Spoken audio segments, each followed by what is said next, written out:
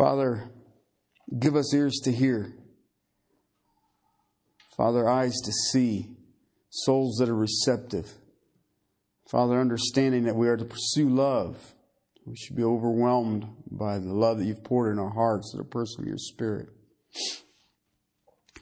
Father, help us to see here. Help us not to be ignorant of spiritual gifts. Help us to drink deep of the wisdom of the ages, the author and the finisher of our faith. Father, help us to rest full weight. Help us to walk in a manner worthy. And for, Lord, I just beg you this day, teach us. Teach us. To your glory and praise. Amen. 1 Corinthians 14, 20 through 25. Brethren, do not be children in your thinking, yet in evil be infants, but in your thinking be mature. In the law it is written, by the men of strange tongues and by the lips of strangers, I will speak to this people, and even so they will not listen to me, says the Lord. So then tongues are for a sign, not to those who believe, but to unbelievers. But prophecy is for a sign, not to unbelievers, but to those who believe. Therefore, if the whole church assembles together, all speaks in tongues, and ungifted or unbelievers enter in, will they not say, you are mad? But if all prophesy, and an unbeliever or an ungifted man enters, he is convicted by all, and he is called to account by all, and the secrets of his heart are disclosed, so that he will fall on his face and worship God, declaring that God certainly among you. What we're looking at in chapter 14 is that the Apostle Paul is dealing with some confusion. He starts out in chapter 12, verse 1, that I do not want you to be ignorant of spiritual gifts. All right, but then he concludes chapter 13. I want to show you a better way. Then he has chapter 13 is the better way is love. Chapter 14 he starts it out, therefore pursue love. But he gives a delineation. And what we looked at in verses 1 through 19 of chapter 14 is what was the importance of the gift of tongues. And we've seen biblically that the gift of tongues, in its importance, is a secondary gift. It is not that important. All right? He even tells you there that we should, especially you prophesy, seek that one. Earnestly be after prophecy. Paul, writing to the church in Thessalonica, says, do not despise prophetic utterances. That should be something that the church longs for. And it's fascinating because I've talked to a number of different men, some professors in seminaries and some other pastors, and they said that the church in America today is moving away from men with the prophetic gifts. They believe that the men with prophetic gifts, all right, we're for the foundational church, and what you want to do to really grow a church now is you want somebody with exhortation and encouragement, and they'll come along. And it's funny because I keep thinking, well, you haven't read your Bible. Because the Bible says that I should seek out prophecy, those with the gift of prophecy. All right, so we looked at the importance of tongues, and now we're moving in. What was its intent? Why did God give this tongue? I get asked this a lot. They said, well, do you believe in the gift of tongues? Absolutely. Absolutely. Why? Paul believed in the gift of tongues. I'm thinking that if Paul believed it, it works for me. Well, but no. What was the intent? What was the intent? We already looked at in chapter 13. It says that prophecy and knowledge would sometime pass away. But it says that tongues would cease. And it's a different verb. And it's used to describe if something caused it to stop. All right, why did it stop? What was its intent? Because if I understand what its intent was, then understanding if it stopped or it didn't stop or whatever it's supposed to be doing should be really clear. Any gift, it's like the gift of prophecy. Most people today, if you ask them about the gift of prophecy, they're going to say that it has to do with predicting the future. That is not what the word means. And it wasn't even until the 1300s that we even hung that on the word. Prophecy, prophetes, pro before taste. Speak. Speak before. When you have a politician literally stands up before the people, he is doing what? He's prophesying. All right? And some of them are promising you the future. But we won't go into that one. All right? But do you understand that? It means to speak before. That's all the word means.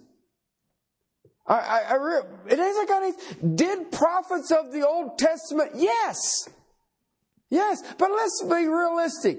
Are you going to base a man's prophetic utterance on a future event that will be 2,000 years before his?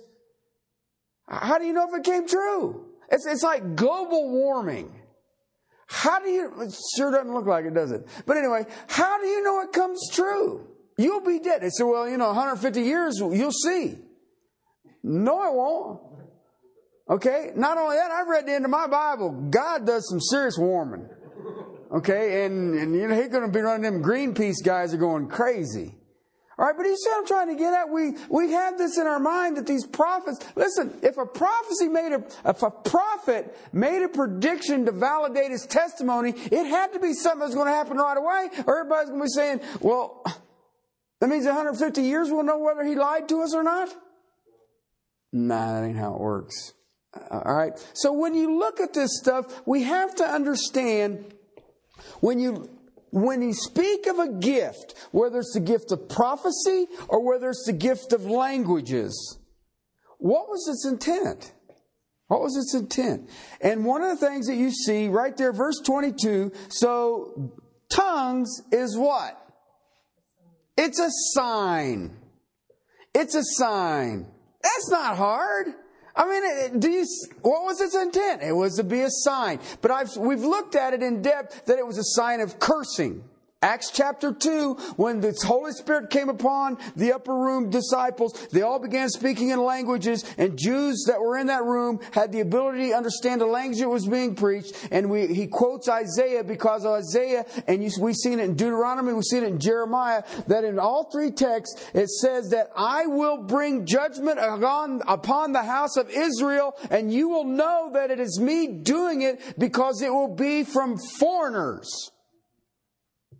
And we see that with the Assyrians, the Babylonians, the Egyptians. You go all the way down the line. You see it all over. But at the same time, we looked at last week that it is a sign of blessing. We looked at Romans chapter 9, verses 22 through 24, and Romans chapter 11, verses 11 through 15. And we've seen that because there was that partial hardening, that partial setting away of the rejection of Israel, that the good news came to the Gentiles.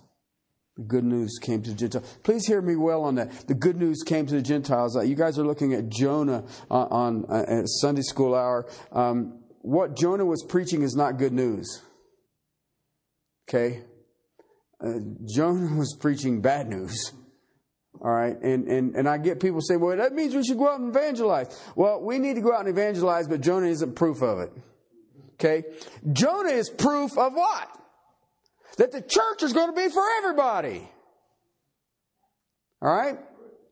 I don't understand. Anyway, we won't go into that. That's a whole different message.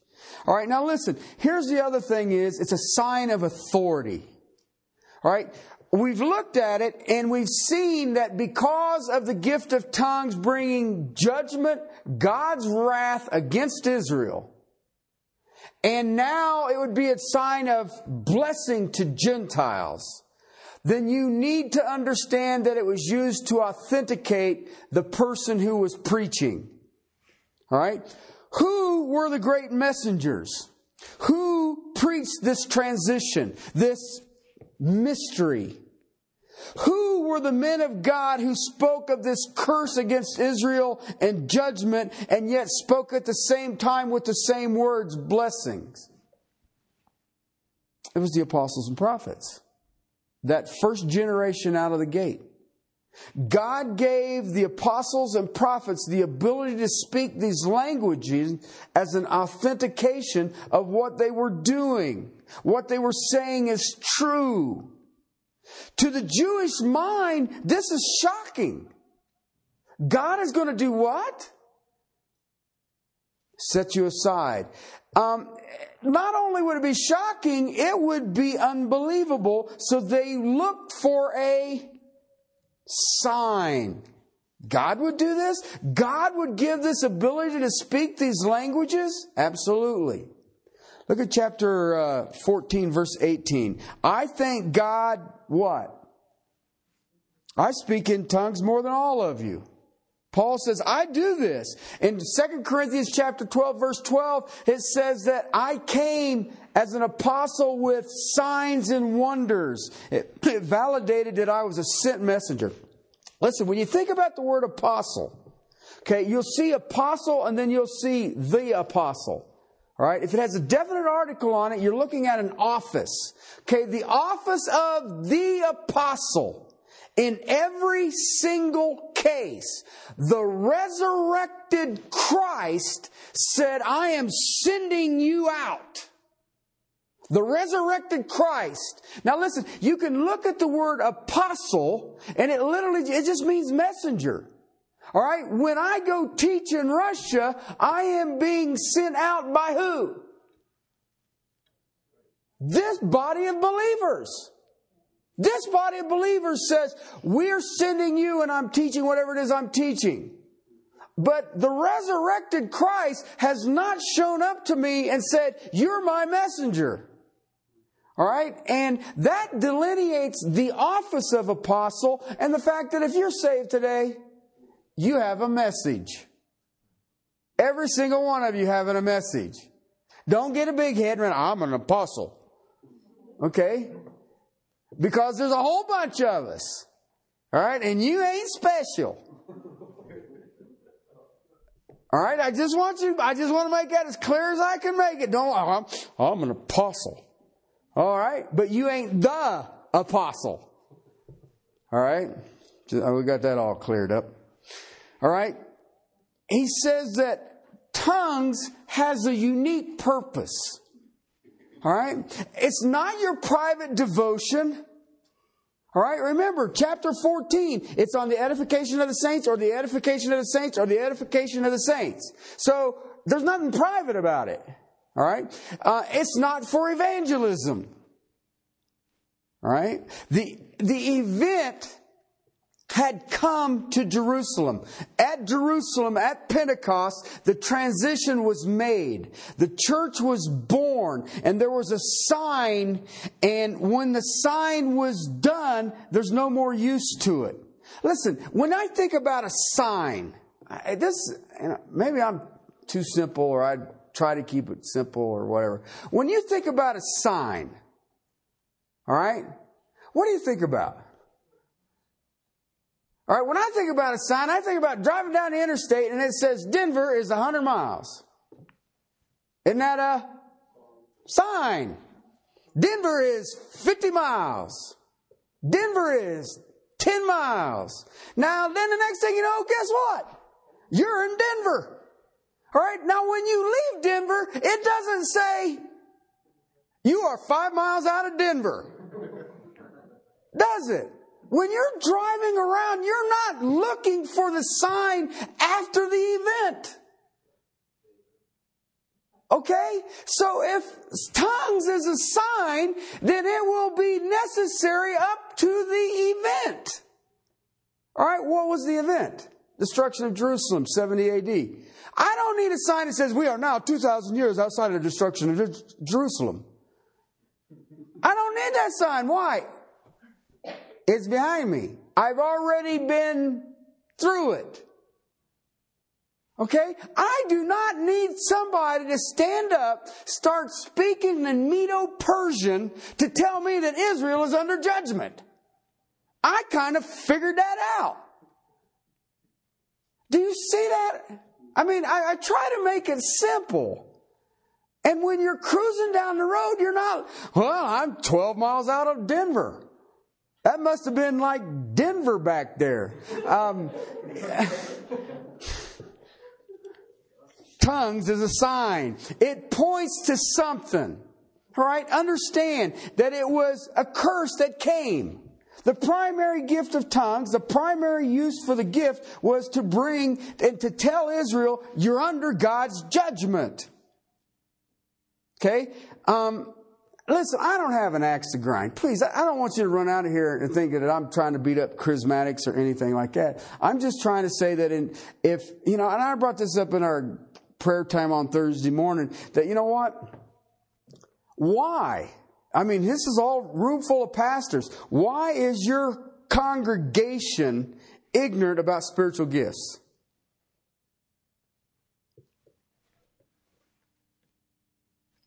I was like floating a lead balloon, but anyway, I had about the same response from them. When do we get the donuts? All right, but do you understand that? But I want to show you something. Back to your text, chapter 14, verse 22. Tongues, so then tongues are a sign. Now look, who are they a sign for? Anybody that has a congregation that is exercising the gift of tongues is saying one thing and one thing only. My congregation ain't saved. And in some cases, that may be right. But do you understand that? Do you see that in that text? I mean, I don't care what your translation is. You don't have to be a theologian and have your PhD in something to say, you know what? It is a sign, and it's not for those who believe, but it's for unbelievers.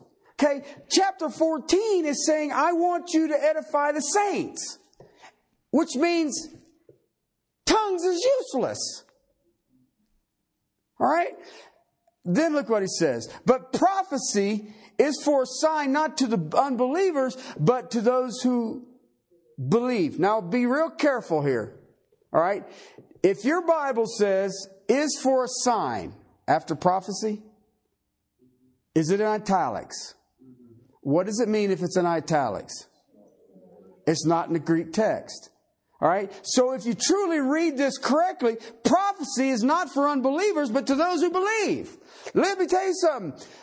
Ace, which is the word we get sign from, okay, means that it has an intent. It has a purpose, okay, that is outside of itself. The text should read that prophecy is of itself a purpose. It is not a sign. Okay? So you can just scratch that out of your Bible. Well, listen, it's italics. Don't run out here and think I'm a heretic. It's in italics. It doesn't need to be in there. It's not a sign. Okay? It's for believing people through all the years of the church age. What is? Prophecy. All right? It is not pointing to something. All right? A sign is what? You're getting ready to enter Denver. It's pointing to something. Prophecy is something in itself. It is a thing that in chapter 14, verse 3, that will edify. It will exhort. It will console. Verse 4 says it will edify the church. Verse 1 says seek to proclaim the word of God. Seek to stand before and speak the word of God. Listen, if you were to go into the Corinthian church, you would hear this hysterical, self-centered, ego-building confusion. And it didn't have any point in it. Paul says, stop it. Stop it. See, here's the thing about tongues. It had a specific purpose for a specific time to accomplish a specific thing. All right? But, Paul says, when you meet together, you should what? Prophesy.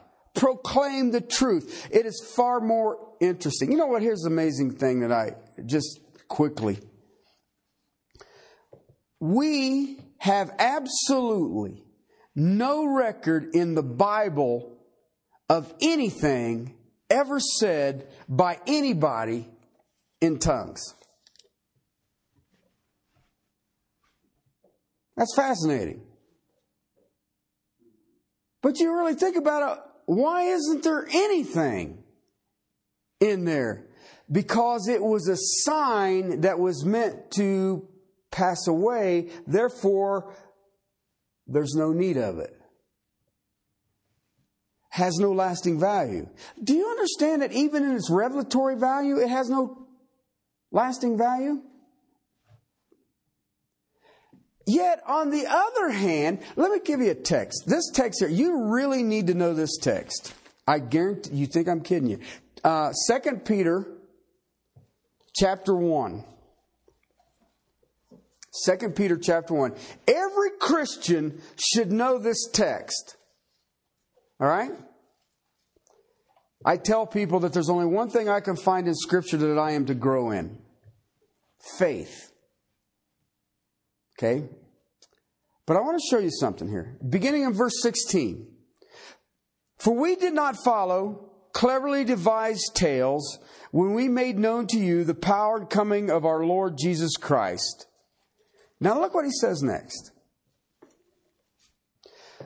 We were eyewitnesses of His majesty. Okay, now who's writing this? All right, now he goes to a specific point. For we received honor and glory from God the Father, such an utterance as this was made to Him by the majestic glory.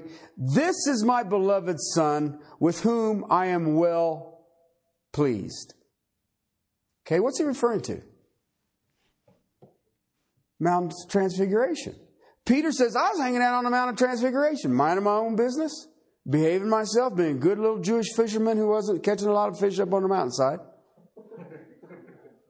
And He pulled back the veil of His humanity, showed us the glory of God, and I'm just standing there. Then there's Moses and Elijah with Him, and I'm just standing there. And all of a sudden, the heavens speak, this is my Son, whom I'm well pleased. And I'm just standing there. And when he got done, I said, we should build an altar here. And we'll just stay. Okay? Now listen, that is an experience. I mean, that there is one of them, whoa. Okay? Do you understand that? He says, we ourselves heard this utterance made from heaven when we were with Him on the holy mountain. Okay, do you see what he just said there? Read the next verse. The next verse says, we have the prophetic word made more sure. You know what he just said there? Why would I want prophecy? Because prophecy is more important than any experience. Even when you're standing on the mountainside and you start hearing the heavens speaking. That's what Peter said. There's no comparison between something that is a sign and something that is reality. That's Hebrews 8:5, by the way. Do you understand that? I see people scurrying around today wanting a sign, despising prophecy. And Peter says, you know what? I cling more to the word preached than even the fact that I was there and seen His glory and His majesty and heard God the Father's voice speak that this is my Son in whom I'm well pleased. That's amazing to me. That is amazing to me. So tongues is assigned to an unbelieving Jew, and it was attached to a certain point in redemptive history, and it was served well. It was to show that Christianity was not Jewish, but it was a worldwide thing. And it authenticated the speaker. It authenticated the messenger who brought it to the men. And it served to show Israel that they had again rejected God. Okay? So let me ask you a question. What's the purpose of tongues today?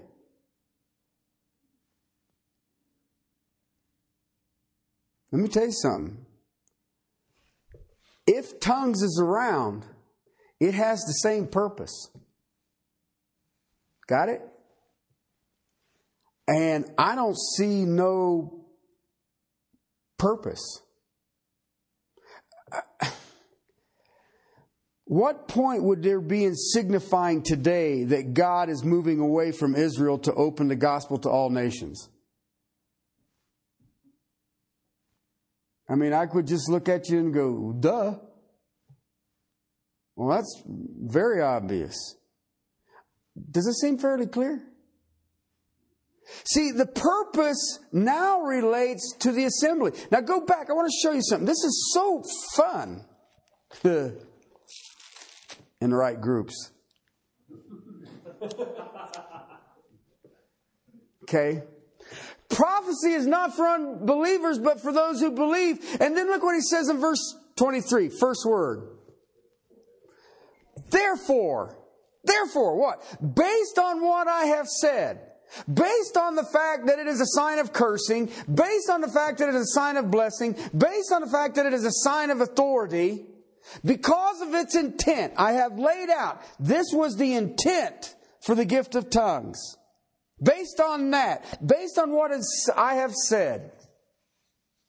Look what he says. What does it say? When the small groups gather. Is that what it says? No. When the whole church comes together. When the whole church comes together. And all speak in tongues, ungifted or unbelievers enter, will they not say, you are no different than the temple of Diana. You look just like every pagan temple that I have been in. Or, you're mad. You ever thought about it? I think it's maddening. Think about it. I mean, you use Isaiah's illustration. He says, a man goes and cuts the tree down. Half of it he cooks his food, and the other half he makes an idol and says, save me. And that's what Isaiah said. He says, these people who make idols are idiots. And I mean, but think about what we do. Well, okay. You know, I cook my food and I worship the other one. Well, what if you got the wrong half? You just burn up your God. If he's a Gentile, he doesn't understand. If he's Jewish, he doesn't understand because everybody's doing it and it don't make no sense. In Acts chapter 2, that everybody likes to say, well, see, there's the tongues. When they used it, they had somebody there who would understand it. If I preach to you the gospel of salvation in Russian today, what good would it do you? Nothing. You would think I was mad. He's crazy as a loon. Some think that anyway. He says in verse 27 of this text, if anyone speaks in a language, it should be by 2 or 3 at most. And it says, and each in turn. And then what does it say? One must interpret. All right? Why? It doesn't need to be this ecstatic thing. It doesn't need to be this frenzy. Okay? An unbelieving Gentile will go and say, there's no difference between this and the pagan temples that I've been in across the country. And the Jew says there's so much chaos here, there's absolutely no meaning to it. And that's what he's saying to us right here. When the whole church comes together and all speaks in tongue, the ungifted or the unbeliever enters, will he say, you're mad? You're crazy. You look just like all the other pagan worship. All right? Then look what it says in verse 24. But if all prophesy, again, proclaim before. But if you look at Peter, what I gave you out of 2 Peter, what's more important? The proclamation of God's truth. There's nothing greater. You can stand on the Mount of Transfiguration and it will not hold a candle to the proclamation of the word of truth. Wow. Okay? Why? You know why? Now listen, I want you to get a hold of this. This is crucial. Why is this such a big deal? Look what it says. If all prophesy and an unbeliever or an ungifted man enters, what happens? He will be convicted. See, the tongues can't do that. A language can't do that. Either at a church or in group-wise or individually. Can't do it. Now watch the sequence that you see here. He will be convicted by all. Okay, the all there would be in reference to all who are prophesying. Who are speaking forth what? The truth of God. Okay, the unbeliever or the ungifted, all right, will be convicted by all, and he will be called, the New American Standard translates it into account, or some will say judged. By who? By all who are doing what? All right? They're going to be convicted. Why? They're going to feel guilt. Then they will be judged by the verdict, and it will render them to feel guilty. Why? Because they are guilty before a holy God. Period. You know, I hear people say, well, you know, I'm not here to judge. You know what? I ain't either. But you know what? This will. Do not ever kid yourself. You bring this book, and this book will judge. Please understand, heaven and earth will pass away, but my word will never pass away. And when you preach, unbelievers are convicted and judged instantaneously by the same text. So do you see why it is more important? Do you see why there is an urgency for preaching? You can have Jesus. Listen, Nicodemus came to Jesus and says, we believe you are of God. Why? Look at what you're doing. Did it save him? You know what saved him? Preaching of the gospel. You can't even repent without the preaching of the gospel. When I hear people saying, well, you know, it just depends. No! You can't get there without the preaching of the good news. You will not be saved. I've always kind of thought that. No, you haven't. None seek after God. No, not one, even if you think you are. I had a guy throw a book at me once for saying that. I said, don't worry about it, Sasha. Mark that out of your Bible. Well, I've always looked for God. According to this, you never looked for God. Well, I always have. And he did something. Just mark it out of your Bible then. Don't act like it's in there. I know how to make friends, don't I? Listen, when you preach the word, okay? When you preach the word, it says there, look at verse 25.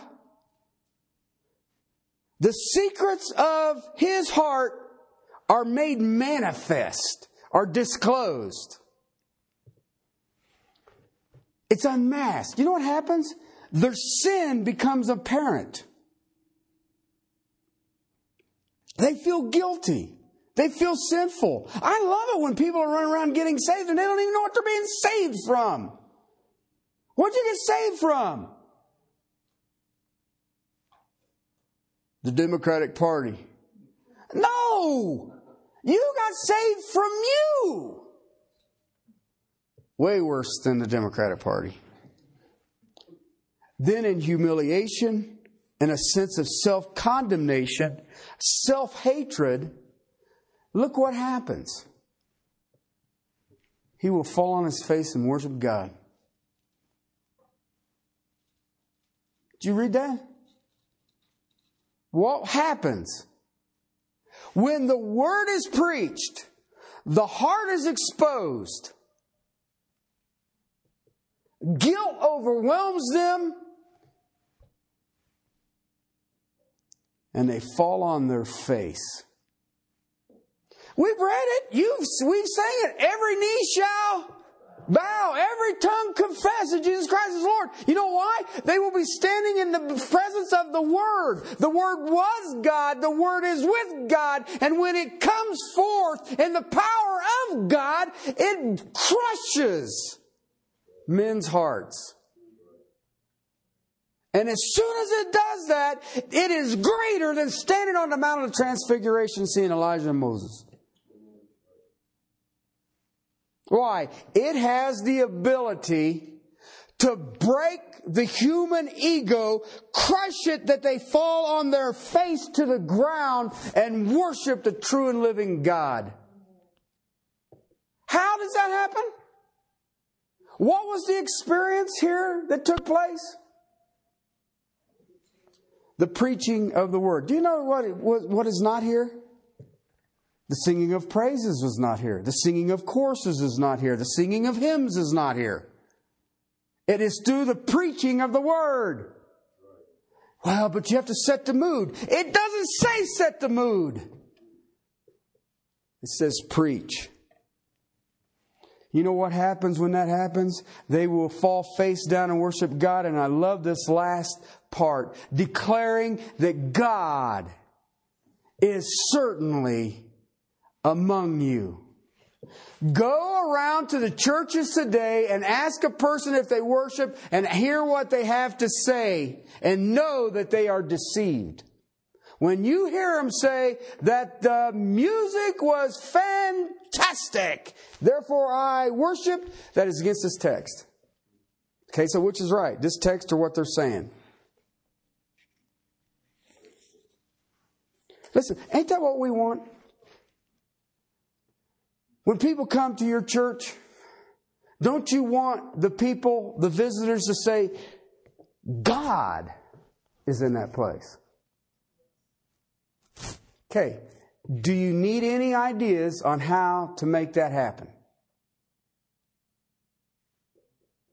You want to know if God has been in that place, or if you have been there in the place of for certain, know that God is there. How are you going to do that? Preaching of the Word. People come and see our fellowship. I think we want them to see God, right?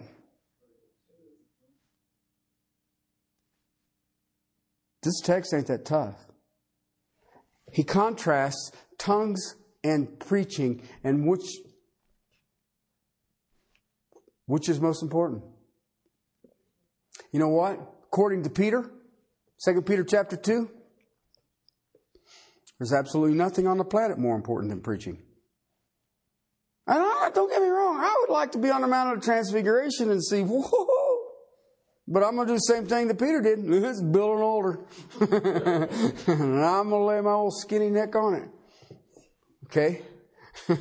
Well, I've been on the Mount of Transfiguration where they say it was. You know what? That's just a hillside outside of Galilee.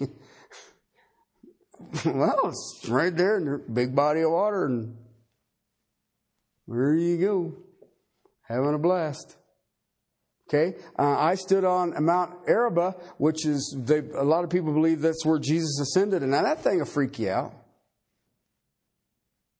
I mean, you stand over the Sea of Galilee and it had all these wildflowers out there, and you just sit there and you think, hanging out here and watching him just go up. And the angel says, what are you standing there looking up for? Well, I don't know. My neck sort of got stuck. Okay? And I mean, that's an amazing place. You just sit there and go, whoa. All right? But it doesn't compare to the preaching of the Word. Do you understand that? We're in a day and an age where they don't want preaching. And I hear pastors in seminaries and all the rest of it saying, the preacher is for the planting of the church, and then he needs to move on because he'll kill the church. Really? My Bible says that it will edify the church, it will exhort the church, and it will console the church. I like that because it isn't like he has, my message today is for consolation. Next week I will have a message on exhortation. And the week after that I'll have a message on edification. Okay, when I preach the Word, I do all three at one time, and unbelievers will say, whoa!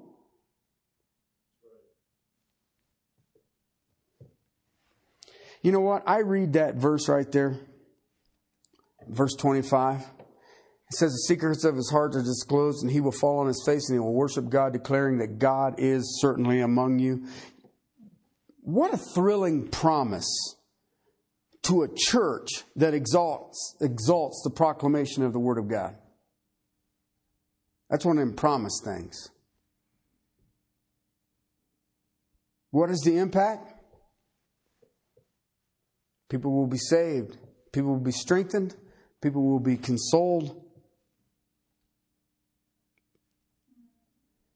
Tongues produces confusion among the visitors.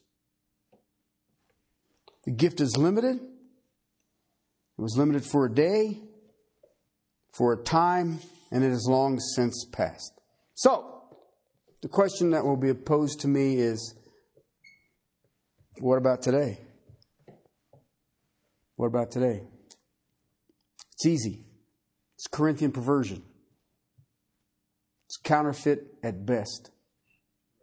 There's no need for it. There's no intent for it.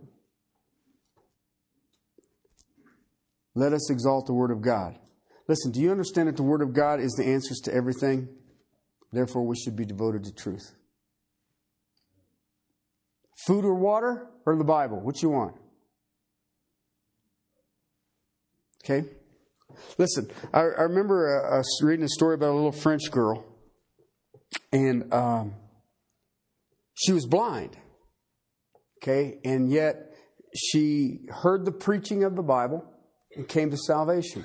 And the pastor who had preached and drew her to salvation gave her a Braille Bible. Okay? And she would read that Bible every day. All right?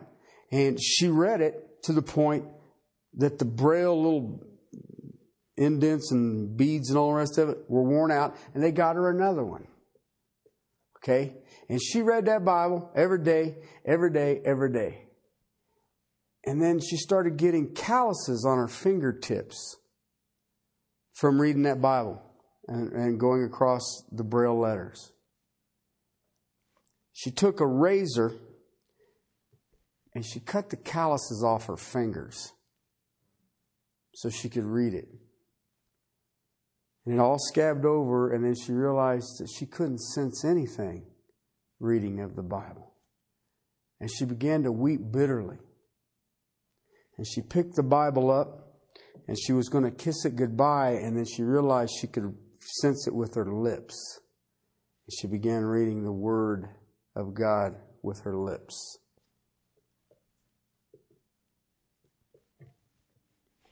Does the Bible mean that much to you? Are you seeking experience, or are you seeking truth? Father, we come before your throne to hear your word. Father, may we be a people who rejoice and exalt the preaching of your truth with boldness, with confidence, and with the power of your Spirit. Father, may we hunger and thirst for your word, your righteousness, your ways. Father, may we be overwhelmed by what you would call to us and through us. Father, may we long with an unquenchable thirst for your word and it being proclaimed. Father, you have made a promise here that unbelievers, their hearts will be shattered. They will fall on their face before you and declare, you are here. Father, help us to rest with that. Help us to rest with that.